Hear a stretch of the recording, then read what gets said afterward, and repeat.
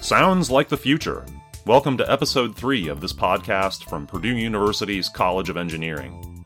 Our observation of the college's proud past and bold aspirations brings us this month to the School of Electrical and Computer Engineering. Our guest is Dr. Kaushik Roy, whose leadership of the Nanoelectronics Research Laboratory places him at the center of the university's strengths in pioneering collaborations on nanoscale technologies. His team's interdisciplinary vision for artificial intelligence and autonomous intelligent systems has attracted international researchers and corporations pursuing a milestone called brain-inspired computing. He describes Purdue's exciting role here in conversation with your podcast host, journalist Bill Schmidt.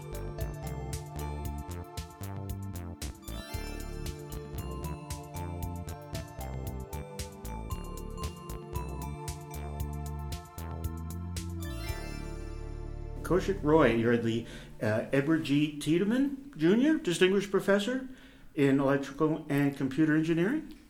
And you've been on the faculty of the College of Engineering since 1990 or so? Yeah, it's been 93. Okay. More than 25 years, been a long time. Yeah, that's great. And so you've seen a lot of change and been at the forefront of a lot of it. A large part of that being in your leadership of the Nanoelectronic Research Laboratory. Am I right? That's basically the research laboratory that I have, and most of my students have been working in the area of nanotechnology, and I'm taking the liberty of using nanotechnology to really mean not just nano devices, but also correspondingly the architectures that competing architectures that come with it, and possibly the algorithms that we develop which are suitable for some of these implementations using these nanotechnologies or nano devices. With the special applications in computer architecture and autonomous intelligence systems being enabled by those architectures? That's correct. I mean, more recently we've been focusing on artificial intelligence, neuromorphic computing, and to that effect we're looking at we're looking across the stack, going all the way from algorithms, learning algorithms which are more sort of quote-unquote brain-like to give you energy efficiency. And then we're also looking at the hardware that can possibly implement some of those and in a more efficient way. At least whatever little that we know of the brain probably doesn't use a von Neumann computing architecture. The von Neumann architecture is where you have the memory and the computing unit separate, and you actually bring data from the computing unit from the memory into the computing unit to do computations. Whereas a brain, we don't have a memory on one side and the computation on the other side. Right. So it's all mixed up in some interesting ways. Computation being done in the memory itself in some interesting ways. So we're looking at interesting architectures to do computation in memory, so that these algorithms that we're developing, which are sort of brain-like or brain-inspired algorithms, are quite suitable for that. And at the end of it, that's not it. We certainly don't have the neurons and synapses of the brain, so we are also looking at devices that can potentially mimic the operations of these neurons and synapses with different biofidelity. And these devices, if they can be implemented in some interesting ways into these, in-memory computing architecture that I just mentioned, that can potentially give you a large improvement in energy consumption, and hopefully can also lead to better algorithms that we can develop. Fascinating. That's fascinating. So all of this is embodied in one of the newer units of your laboratory, right? And that unit is called CBRIC, the Center for Brain-Inspired Computing. Yes, I don't know if I should call it a separate unit. Actually, it's a center. It's a JUMP center. JUMP stands for Joint University Microelectronics Program, which is actually a program which is from DARPA and 14 other industries involved in it. Wow. This is actually a center funded by, again, DARPA and these 14 other industries, and that's what the Center for Brain-Inspired Computing is, which actually has, I think, about 9 universities involved, which includes, Purdue being the lead, and I'm the director of that center. I see. Then we have, Georgia Tech, We have MIT, we have Princeton, we have Illinois, then we have Arizona State, USC, and Portland State University, and UPenn. And these are all these universities involved. There are 19 faculty, and interestingly, about 120 PhD students involved in this. Oh my goodness. Yeah, certainly one of the themes of our podcast series is the interdisciplinarity, the collaborative nature of engagement within the campus environment and really worldwide. And you're really embodying that in your laboratory. We hope so. We certainly have several universities in CBRIC involved, all across the U.S. And as I said, about 120 PhD students.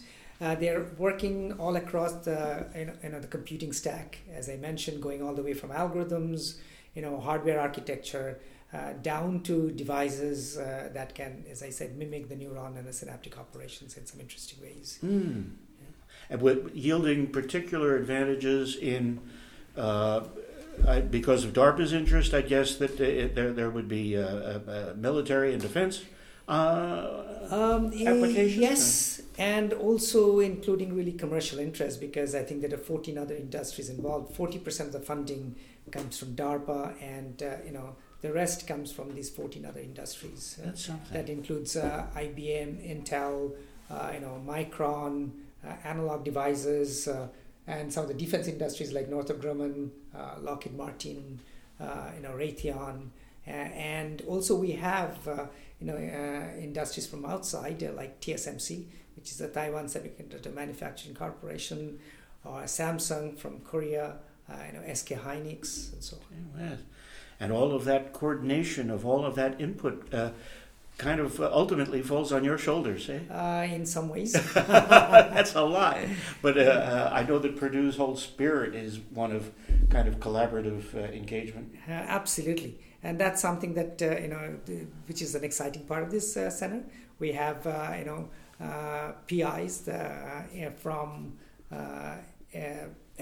neurocomputing and neuroscience to machine learning, people working in computer science, in mechanical engineering, mathematics, down to, of course, electrical engineering. Yeah. That's something. And all of these companies, among their interests, is simply the fact that we're in the early days of cognitive computing, so to speak, and that's really kind of the launching pad for a next generation of artificial intelligence? Absolutely. Absolutely. We all know that machine learning and the word deep learning we keep hearing all the time has certainly made a huge amount of progress in the recent past. But sometimes the question is at what cost? There's a huge amount of energy consumption required for training and inference. And to that effect, the question is that is it possible that I take some cues from whatever little that we know of the brain? Can we really have the right kind of neuronal functionality? Can we have the right kind of synaptic learning? Can I do localized learning? Can I do global learning in some ways? What kind of architecture of the brain that whatever little that we know can be effectively utilized in implementing these in my CMOS or other emerging devices? Can I effectively use some of those in order to not only come up with new learning techniques, new learning algorithms, inspired by neuroscience, but also to be able to actually come up with the right hardware where these algorithms are going to be implemented to be able to get these huge energy improvement that we need.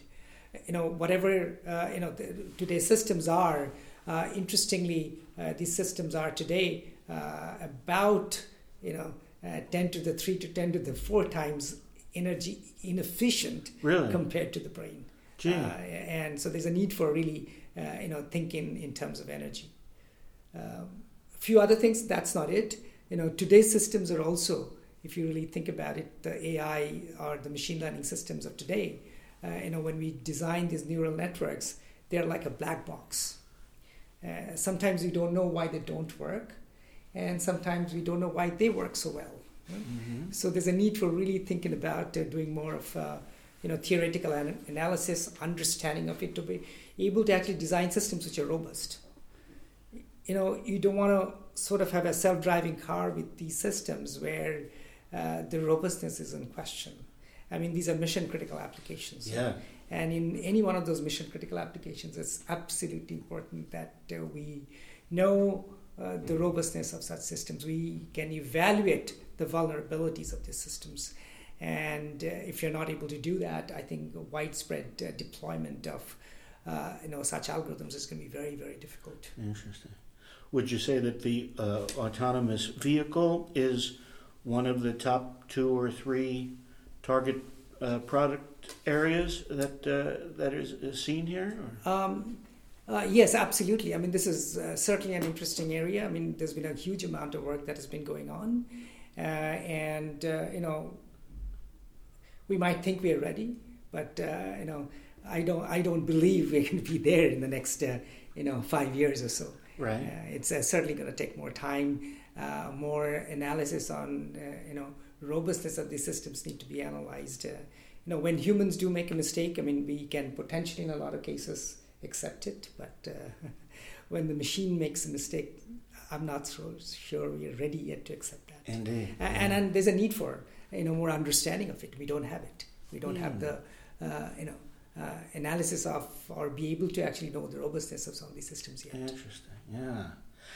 And I'd imagine that one of the needs, or one of the ways to fill the need you describe, is simply a real explosion in interdisciplinarity, that where you're bringing in all kinds of engineering fields and all kinds of computer expertise and car maker expertise and defense. And could you maybe just give us an idea of how expansive this interdisciplinarity is? Yeah, absolutely. Yeah. I mean, you're absolutely right. I mean, if you really think about it, we don't understand sort of the learning and the algorithms of the brain yet.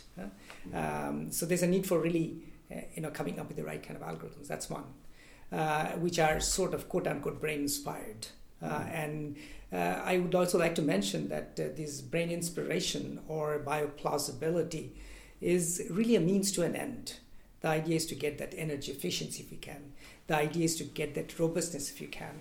So as you can see, that there's a need for really thinking, and then as I mentioned, these algorithms need to be implemented in the right kind of hardware to do the right kind of computations which can give me energy efficient systems. Right. So now, if you really think about the things that I need to look at, we are looking at on one side of it neuroscience experiments that we are certainly inspired by. Mm-hmm. We're looking at computational neuroscience on one side. Then on the other side of it, as I mentioned, robustness of these systems, and that requires proper mathematical analysis of these systems. So math turns out to be quite important. And then, of course, that leads to also algorithms and computer science, the related areas which are important. And then, of course, hardware architectures and devices, and that leads to more of electrical engineering. So it's really an interdisciplinary area. And in fact, in our center, we also have somebody from mechanical engineering. We're flying drones and all. Indeed, right. Expertise from these other areas also come into picture. When you're flying a drone, I mean, it's, sort of you have to certainly look at mechanical stability on one side of things, but also on the other side of it, when you're flying and you want to fly fast, you need to make your computations within the drone itself in a very energy efficient fashion so that you can fly fast, avoid obstacles, and make, when you have a bunch of drones flying together, make a collective decision. Yes. And that's also leads to a distributed intelligence to be able to do that. Yeah. So that's something which is quite exciting, and there's a lot more work to be done. And has Purdue as a university proven to be especially adept at kind of being at the helm for all of this interdisciplinarity? Absolutely. I mean, we have at Purdue, it's a huge engineering school. We have every engineering department that you can potentially think of. And then we have certainly areas like physics, chemistry, math, we are pretty strong at. So I think we can certainly take advantage of the fact that we have expertise in different areas. And to that effect, we certainly have 3 or 4 faculty in our center from Purdue who are involved in the Center for Brain-Inspired Computing. Mm-hmm. Any thoughts about how nanotechnology and nanoelectronics have evolved since your early days of experience with it in 93, huh? So, and as I recall, there's a nanohub.com that kind of reflects a collaborative effort that Purdue led early on and that continues to this day. It's a hugely collaborative field. Absolutely. Yeah. Yeah. This is quite interesting. How things have evolved, and when I look at my career and my colleagues, when I joined Purdue at that time, I mean, we didn't really have the World Wide Web, Right. And then things got started around that time. I still remember using Mosaic, one of those tools that University of Illinois developed. I graduated from there, and then and then we were using transistors at that time. We thought were so much scaled down. They were down to about 130 0.13 microns or so. And we thought that people thought that it's going to be very, very difficult to scale beyond 100 nanometer technology, and interestingly enough, it's been quite amazing. If I look today, we are down to about 10 nanometers, and so these transistors have gotten really smaller and smaller and smaller. Certainly, it has not been an easy task. The industries had to really work hard, and so did the universities, to be able to really make these devices extremely, extremely small. And still further scaling these devices has been a difficult job. But then again, we're also looking at new kinds of devices that are coming up, which are sort of not transistor-like, memoristic devices. Devices that can potentially, as I said, neuromimetic devices that can potentially mimic the neurons and synapses in some interesting ways as a functional unit to do that. And so things have come a long way. And but that requires, modeling of these devices. That requires the implications of these devices when you try to use them at the higher level, at the architectural level, at the what kind of algorithms are suited for implementations in some of these architectures and so on.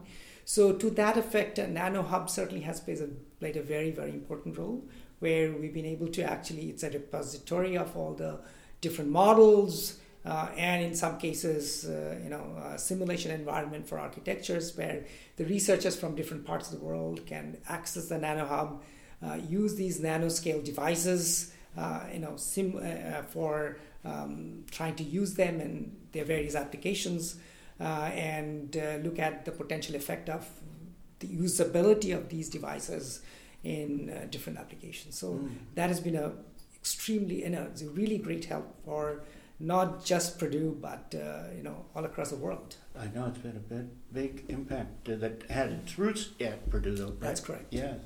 So, lastly, even though you've mentioned how kind of unpredictable and fast-paced everything is, can you give us a kind of your own personal expectation and vision of maybe 5 or 10 years down the line, what we might see and how Purdue might be playing a role in creating that future? This is always interesting, and predictions are always difficult, and people have been always wrong about things. And interestingly enough, at one time, all the predictions that were made about how much memory do I need, or how much the transistors will be scaled, people have been constantly wrong about it. And not only they've been wrong about it, there's been technology roadmaps that people have come up with, and we as the community have been very, very innovative in terms of not only meeting those those goals, but we've actually done better. Things have come faster than what was predicted. So I think we are in a very, very interesting time now, where certainly we're looking at new applications. We have a huge amount of data which is available today. Making sense out of that data turns out to be absolutely important. And to that effect, data collecting, sense making out of those data, making sense out of that data, and to be able to really come up with the tools to do that analysis. And artificial intelligence certainly is going to play, I think, is going to play a more and more important role. It hasn't yet been used in very mission critical applications, as you have seen. And I think more and more, interesting developments are going to happen. And we are always excited about new innovations coming up, and we, as a community, as I said, are going to make things happen. Difficult to say exactly what, but I think certainly AI is one area. 5G, AI, those are definitely areas that you see that a huge amount of development that's going to happen, and possibly see some of these new developments into mission critical applications. Certainly in medical applications, things are being used. In some cases, there are examples of these systems being better than quote unquote doctors in detecting, or at least able to predict things in some ways. So I think things are going to happen in that domain more and more, and you're going to see very, very innovative applications coming up with the underlying technology that are being developed. And thank you for being part of that for so long, and with such a wonderful team of people and organizations behind you. That's really exciting. And thank you for taking the time for us today. Well, thank you. Thank you very much. Sounds like the future is just beginning. Upcoming episodes will explore the college's other schools and its engineering initiatives geared toward cutting-edge contributions. Our original theme music, More to Come, is by C. Chris Peters. I'm your audio producer, Paul Giesting. See you in the future.